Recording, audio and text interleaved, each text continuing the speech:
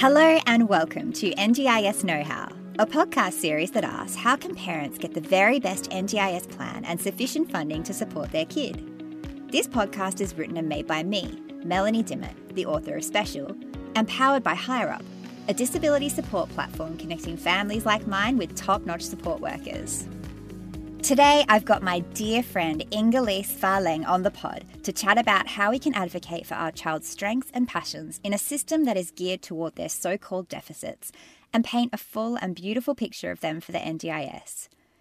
Inga-Lise is from Norway and now lives in the Sutherland Shire of New South Wales with her husband and two daughters, 4-year-old Lola and Maya, who is 7 and has Down syndrome. Inga-Lise describes herself as the ultimate slashy career-wise and has worked across many industries as a writer, marketer and PR whiz. But my real passion is the not-for-profit that I set up a few years ago, and it's called 21 Gifts, and it's just what fuels me. I absolutely love the work of injecting hope and of focus on opportunities at the time of a child diagnosis, and I do that with a whole range of hospitals across Australia and New Zealand. For listeners who don't know, 21 Gifts delivers beautiful little suitcases, somehow crammed with 21 gifts to parents of babies who've just received a Down syndrome diagnosis. It's inspired by a Norwegian organisation that does a similar thing and delivered Inga-Lise and her husband a beautiful box of prezzies when her daughter Maya was born. I kick off our conversation by asking Inga-Lise how she feels about the NDIS and the impact it's had on her family's life. We were one of the first families in Sydney that got the NDIS. And I've got to say, I was absolutely thrilled because it allowed us to build our own team of therapists that fit our family values and philosophy. And I just loved how it gave us the opportunity to put together a team around us that was all about strengths-based focus and play and a growth mindset. And we've actually loved being part of the NDIS ever since Maya was, I think she was 3 years old when we came on board. Wow, so good. I love it how our kids were clever enough to be born sort of at around the time that this thing was rolling out. Like, I hate to think where we would be now if we didn't have this scheme. Has it been all smooth sailing though? Lovely. Like, you can be honest, have there been any challenges? Because I'm yet to hear of anyone who hasn't had, at least a little problem or two with the NDIS. Of course, the NDIS is wonderful, but it's also hard. And I think for us, the hardest part is review time. And for me, it's just been absolutely soul destroying, having to sit down and provide reports that highlight everything that's wrong or difficult in our life. I just find it maddening that we have a system where that's seen as the way to go about providing support. That's the biggest challenge. We haven't had any other hiccups. It's actually just been about that mindset that's been really difficult for me. The advice is always that if you want to get the funds and the supports that your child needs, you need to talk about what they can't do, what they're bad at, and never mention any progress or achievements, which sucks, but it's the way it is. You are an advocate of positive psychology, and you're also just the most positive rainbows and sunshine, hopeful person I know in general. So how do you feel about the NDIS being deficit-based as it is? I have a lot of feelings about that. But before I go down that route, I'd like to say that I'm also actually really hopeful because I can't wait for it to change. And I think that it will, because can you even imagine if this was standard practice or even legal for any other group of humans? It blows my mind that we're still doing it. And an example that I always think of is just, can you imagine if the school sent home a report, about your kids, and it only listed the flaws from A to Z? It'd be an absolute uproar. Like, there's no way we would ever allow that to happen for anyone else. And you don't have to do that to support somebody. So I really think as maddening as it is, I do think that it will change, and I think it will change soon. I'm hoping even in the next, couple of years, if not earlier, because it's too dumb for the new government to keep doing it. It's a perception problem. If people are perceived as their deficits in, the scheme that is supporting them, what hope do we have for shifting this perception in society? Exactly. And then think how deeply unfair it is to our children, us as parents. And it just scares me that to get support, that you have to focus on what's wrong and that you have to position your child as a problem to be fixed, instead of just a beautiful human that just needs a bit of help to flourish in their own way, in their own time. Maya will grow up, and one day she's going to be part of these conversations. She'll actually read and hear the languishing way that's used to speak about her. And to me, it's soul crushing and soul destructing. And to think that there are already teens and adults out there who have to do it, it's, that's why I think we can't keep going like that. And when there's no real reason why a deficit-based model has to be, there's no research saying it works better. And all the research in psychology actually says the opposite. So that is why I'm hopeful. It's too maddening. It's too dumb. It's not logical. And there's nothing that supports that model is necessary. And that is why change is going to come here. And I really hope it happens fast so that our children will never have to read these reports about themselves. Despite being as it is now, which is deficit-based, I know that you bring a beautiful strength-based approach to your dealings with the NDIS on behalf of Maya. Can you tell me a bit about this? Yeah.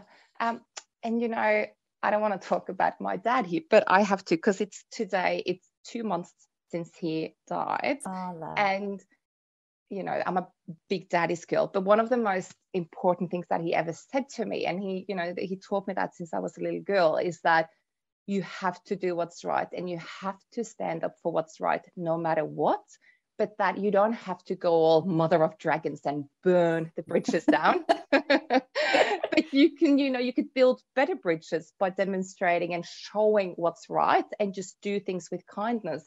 And I think that's what we can do with the NDIS as well. I think there are sneaky ways to bring in a bit of perspective. And the way that I do it is that, well, I had to, because when we first got onto the NDIS, I would sit up all night, like weeks before our meetings, just crying, because it felt so wrong taking part in such a languishing and problems focused model. And it just felt like it was against my core values and like I didn't stand up for Maya the way that I wanted to. So I thought about what my dad had said and I thought, well, I can't burn the bridges down. I don't even want to, but I'm going to introduce a strength-based approach to it, like a quiet little protest that can maybe, even if it doesn't have an impact beyond our family, at least it'll have a huge impact for me and for my own well-being. So I just wrote a letter to the review person showcasing Maya as a whole person.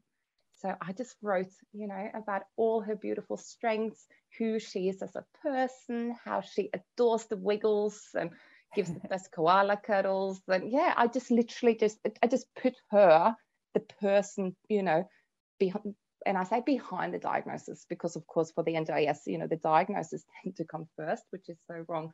But so I just wanted the person who read this to see that this isn't a person with Down syndrome. This is Maya. This is my daughter, a beautiful, unique individual. And these are all her strengths and interests. And please take that into account when you think about the support that she needs, because this kid deserves everything. Oh, love. I'm so happy that you've mentioned your beautiful dad, because he's obviously had a lot to do with making you the incredible, positive person that you are. And I love that you put this, glowing cover letter into Maya's plan reviews. It sounds like sort of the antithesis to the carer impact statement that we're encouraged to do, where we have to sort of moan and groan about how our child's disability impacts every part of our life and their life. I think because it is about presenting the whole picture. So it's not about denying that Maya has challenges or anything. But what I can't remember exactly how I phrased it, but I do say in this letter that when, on the next couple of pages, you're going to see reports about all the things that Maya can't do. And it's true, she can't do these things. And she has all these challenges. But beyond that, she is also an incredible human being that brings so much joy into our lives. And she's the gift of my life. So the reason we need this support is because we want her to thrive, as herself. Yeah. And I think it's just being real and daring to be real. And all the reports that follow, as we know, they have the bullet points of all the things that these kids have to achieve and have to work on. So I don't think that a cover letter showcasing the child as a real person is ever going to take anything away from them. And in our for our family, it really hasn't. We've even had a couple of caseworkers who have followed up with us for years, just sending emails, like if they've seen a good article about, inclusion in school or whatever, they will send it to us. And I think they've done that because they got, they didn't meet Maya, but they got a letter with pictures of her, and they know a little bit more about who she is as a person, and maybe that made an impact, and they felt, we really want to help this kid. That is beautiful, and it is such a good point about the photos. I remember once we had to reschedule a planning meeting because Arla was in hospital, and I sent our beautiful planner a picture of him, as he looks amazing in hospital because he loves it. He loves all his nurse friends, and we just have a very cute little boy. And I sent a picture of him, and from that point on, our planner just seemed so much more invested in Arlo. And just the one picture I sent from hospital just seemed to, really have quite a bit of impact. And I think it's the same as the cover letter. It just paints a more, a whole picture of our child. And yeah, it obviously makes a huge difference. Have you had a response from people working with the NDIS in the NDIA to your cover letter, which we're now calling it the cover letter? Have you had any response to that? Yes, I have.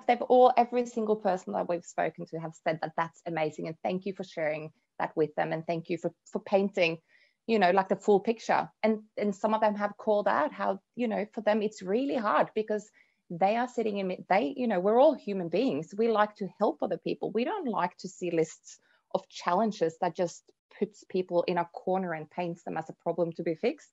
So I think, we've just had beautiful feedback.